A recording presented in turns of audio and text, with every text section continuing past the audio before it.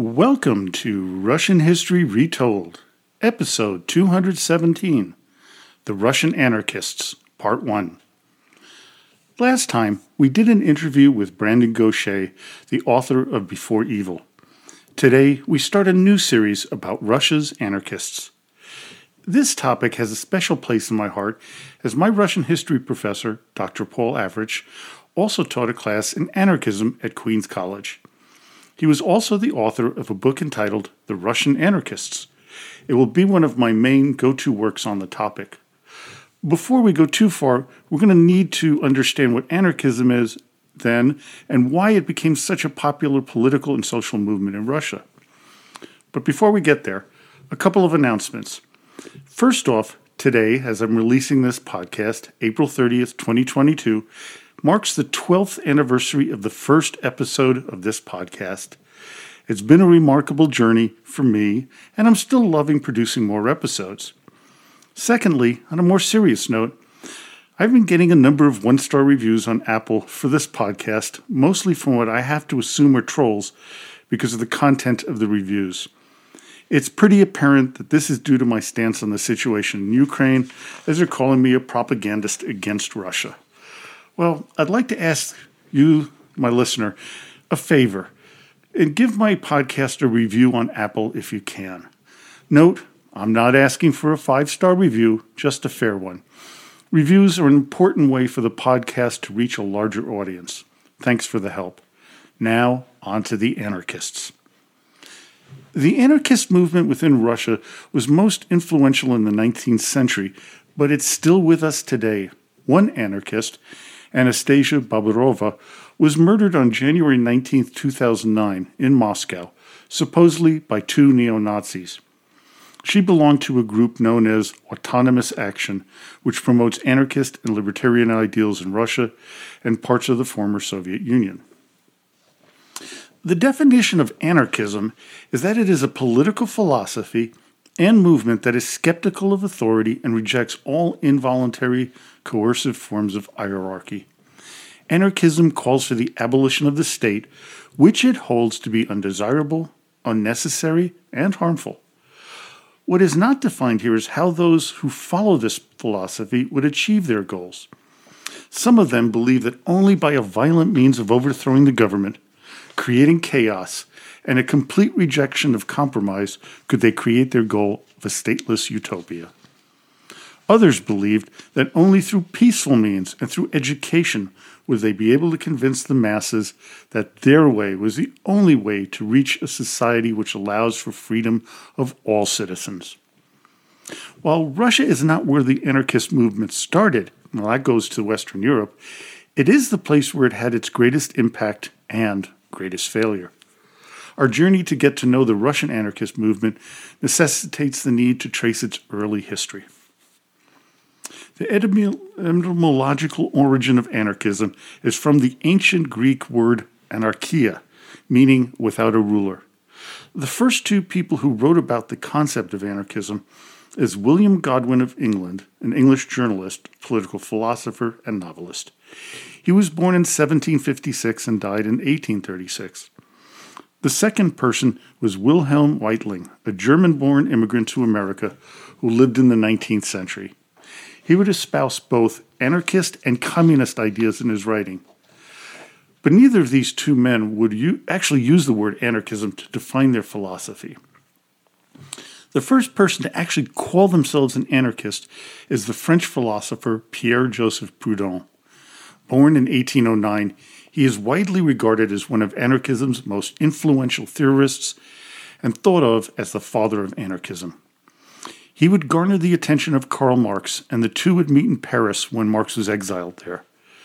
Proudhon's publication of the book, What is Property, or An Inquiry into the Principle of Right and Government, would introduce the argument for a transition from government intervention to a mostly socially just society.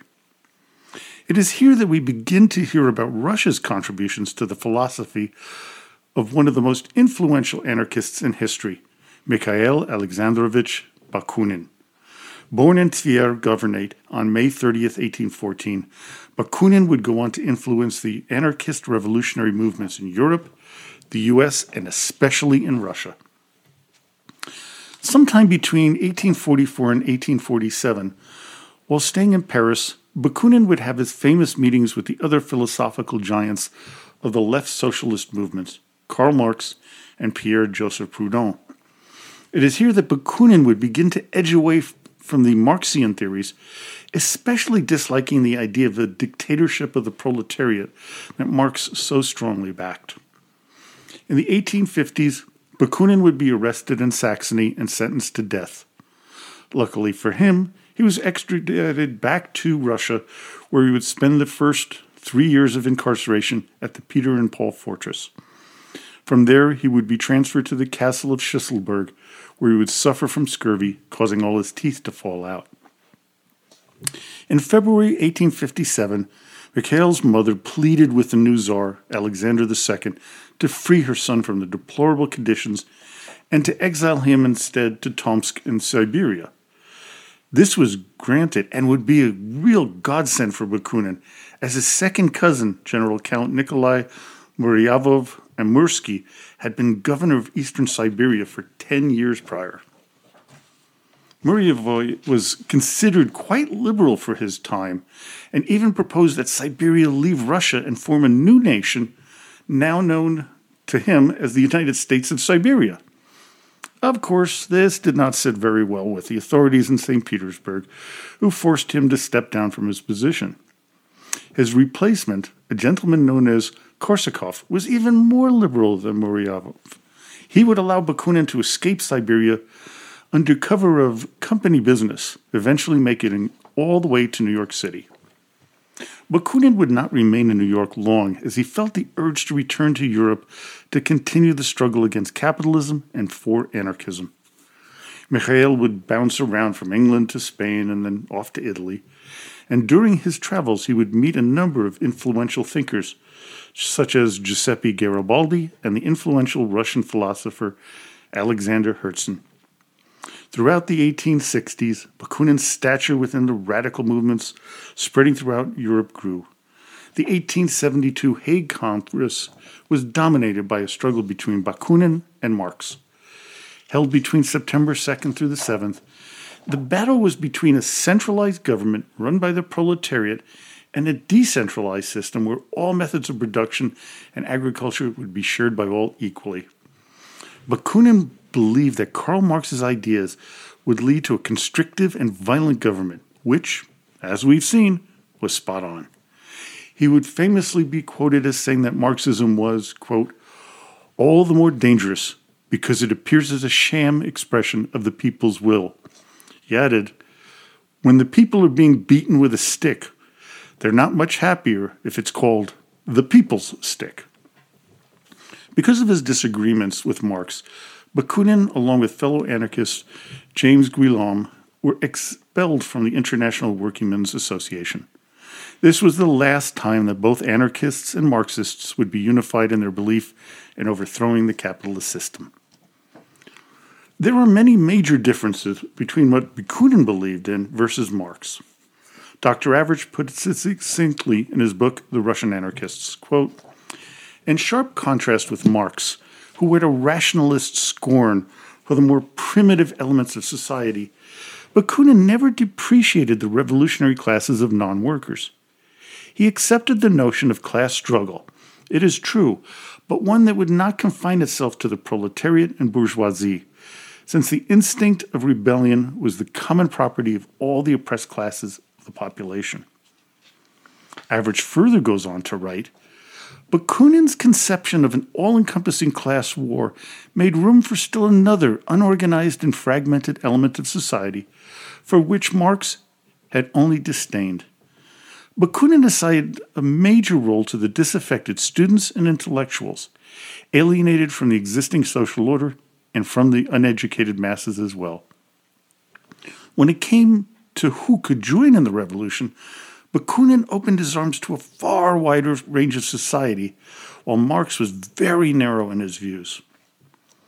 Another major difference between the two philosophies was that Marx believed in the dictatorship of the proletariat, while Bakunin once wrote, for as long as political power exists, there will always be rulers and ruled masters and slaves, exploiters and exploited. While this difference was very public, Bakunin did have a belief that a secret society of men under the strictest discipline was necessary to pull off any rebellion. His most famous successor, Peter Kropotkin, we're going to be learning a little bit about him in a few moments, found this contradictory and something untenable with the concept of true anarchism. Bakunin also believed that there was a vast conspiracy going on, especially in Russia and the rest of Europe. At the center, he believed, was a Jewish conspiracy. Mikhail was a strong anti-Semite and made it very clear in much of his writings. Sociologist Marcel Stutzler claimed that Bakunin, quote, put the existence of a Jewish conspiracy to control the world at the center of his political thinking. He points out that in Bakunin's Appeal to Slavs, which was published in 1845, quote, he wrote that the Jewish sect was a veritable power in Europe, reigning despotically over commerce and banking and invading most areas of journalism. Woe to him who makes the mistake of displeasing it. Stutzler explains that conspiracy thinking, cult of violence, hatred of law, fecundity of destruction, Slavic ethno-nationalism, and anti-Semitism were inseparable from Bakunin's revolutionary anarchism. By 1874, Mikhail Bakunin was a tired man. He retired with his young wife, Antonia Kwiatkowska, and their 3 children to an estate in Switzerland. 2 years later, on July 1st, 1876, Bakunin would pass away. His work would influence many in the anarchism field, and today it is a cornerstone of the groups who espouse anti-globalism. Our next influential Russian anarchist is Peter Alexeyevich Kropotkin. Born in Moscow on December 9, 1842, his father was Major General Prince Alexei Petrovich Kropotkin, and he was a descendant of the Smolensk branch of the Rurik dynasty. Peter's father owned large tracts of land and nearly 1,200 male serfs in 3 provinces. His mother would die when Kropotkin was a mere 4 years old. When Peter was 14, he enrolled in the elite corps of pages at St. Petersburg. It was part military school, part training for the civil service. It was a miserable place, with hazing of younger students the norm. The corps was part of a court institution attached to the imperial household, which gave Kropotkin time with Tsar Alexander II. While he was very happy with the emancipation of the serfs ordered by Tsar, Peter felt that Alexander wasn't the liberal ruler that he felt was necessary to reform Russia. In 1862, Kropotkin graduated first in his class from the corps. As was custom, he joined the Tsarist army, which allowed him to select where he wanted to be stationed. Surprisingly, he chose Siberia. Now, it'd be a turning point in his intellectual life, as the governor of the region he was assigned to was General Bolisar Kukl, a liberal and a Democrat who maintained personal connections to various Russian radical political figures exiled to Siberia. If you're noting, there's a trend here that when you become the governor of the region of Siberia, not such a great place, so they would usually send these very liberal people out there just to kind of get them away from the center in St. Petersburg or Moscow. Now, Kukl would introduce the young Kropotkin to the radical writer Mikhail Lavrentievich Mikhailov. Mikhailov would give Peter a copy of the book by Pierre-Joseph Proudhon. It would transform Kropotkin into a proponent of anarchism. In 1867, Peter would resign from the military, taking a position in the Geographical Survey Department, trying to map the vast regions of Siberia. After doing so, his wealthy father disinherited him. They would never speak to each other again. By 1872, Kropotkin considered himself an anarchist. He would travel to Switzerland to join the International Working Men's Association at Geneva, but found its form of socialism was not to his liking. Instead, he joined the Jura Federation at Neuchâtel. The Jura was the Bakunin-led split from the IWA, which greatly appealed to Kropotkin. Peter would travel to France to meet other like-minded philosophers. Returning to Russia that same year, Kropotkin would be introduced to the radical group, the Circle of Tchaikovsky, also known as the Grand Propaganda Society. Now, it was not named after the famous musician. Instead, it was named after Nicholas Vasilyevich Tchaikovsky, a Russian revolutionary. Nicholas would become a prominent anti-Bolshevik after the October 1917 revolution, causing him to leave Russia in 1918. But Kropotkin's membership in the Circle would cause him to be arrested for the first time in 1874, where he would be imprisoned in the Peter Paul Fortress for subversive political activity. But because of his aristocratic heritage, Kropotkin would receive special treatment, which included continuing his work on the Ice Age, which he argued had taken place in not as distant a past as initially thought. His paper was delivered in 1876 while he was still in prison. Peter would be transferred to a low-security prison in St. Petersburg, where he would escape from it in July of 1876. The story of where he hid out is somewhat comical, as he would meet associates in crime at one of the finest restaurants in the city, believing that the police would never think of looking for Kropotkin there. And they were right. Knowing that he would eventually be found, Peter hopped on a boat to England. Kropotkin's initial stay in England was short, moving to France in 1877, then on to Switzerland, where he remained until 1881. That year, Tsar Alexander II was assassinated, causing the Swiss to expel Peter. He would initially head to the town of Thonon in the Savoy region of eastern France. There, he attended the Anarchist Congress in London on July 14th, 1881.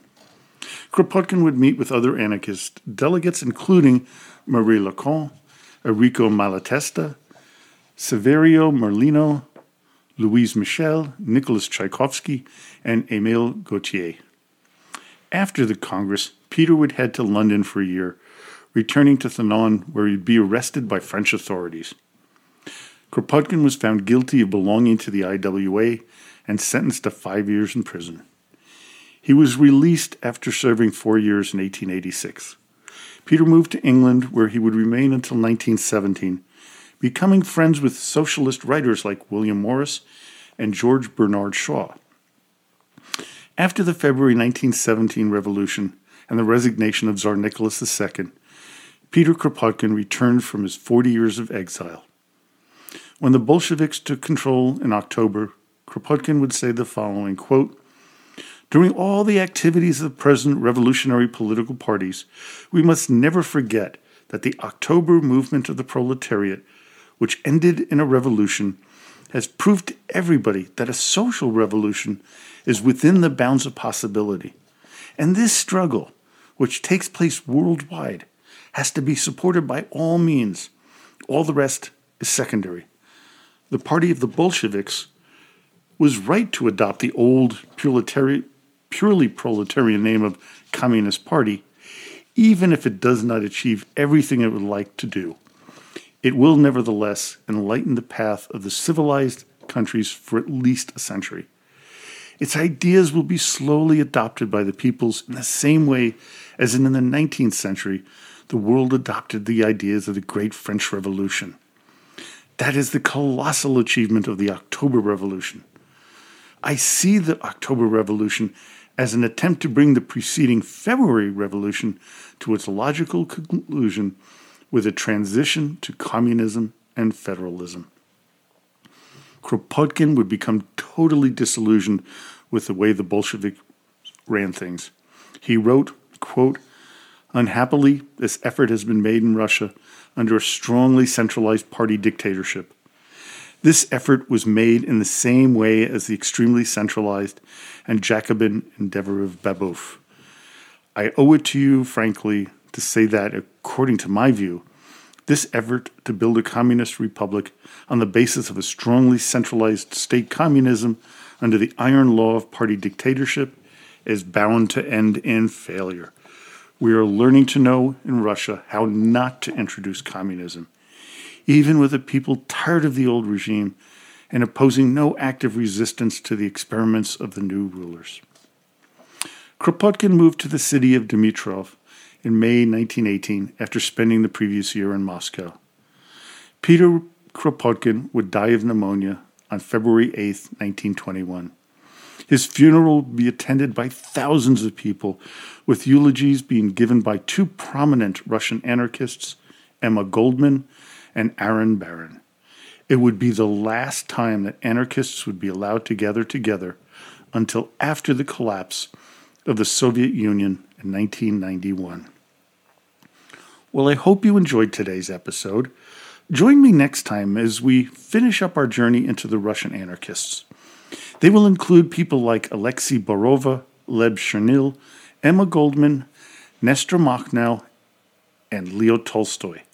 We'll also discuss two anarchist groups, the Dokhobors and the Chernoi Znamya, as well as modern-day anarchists like the punk rock group Pussy Riot, Azat Miftakov, and previously mentioned Anastasia Baburova. So, until next time, до свидания и спасибо большое.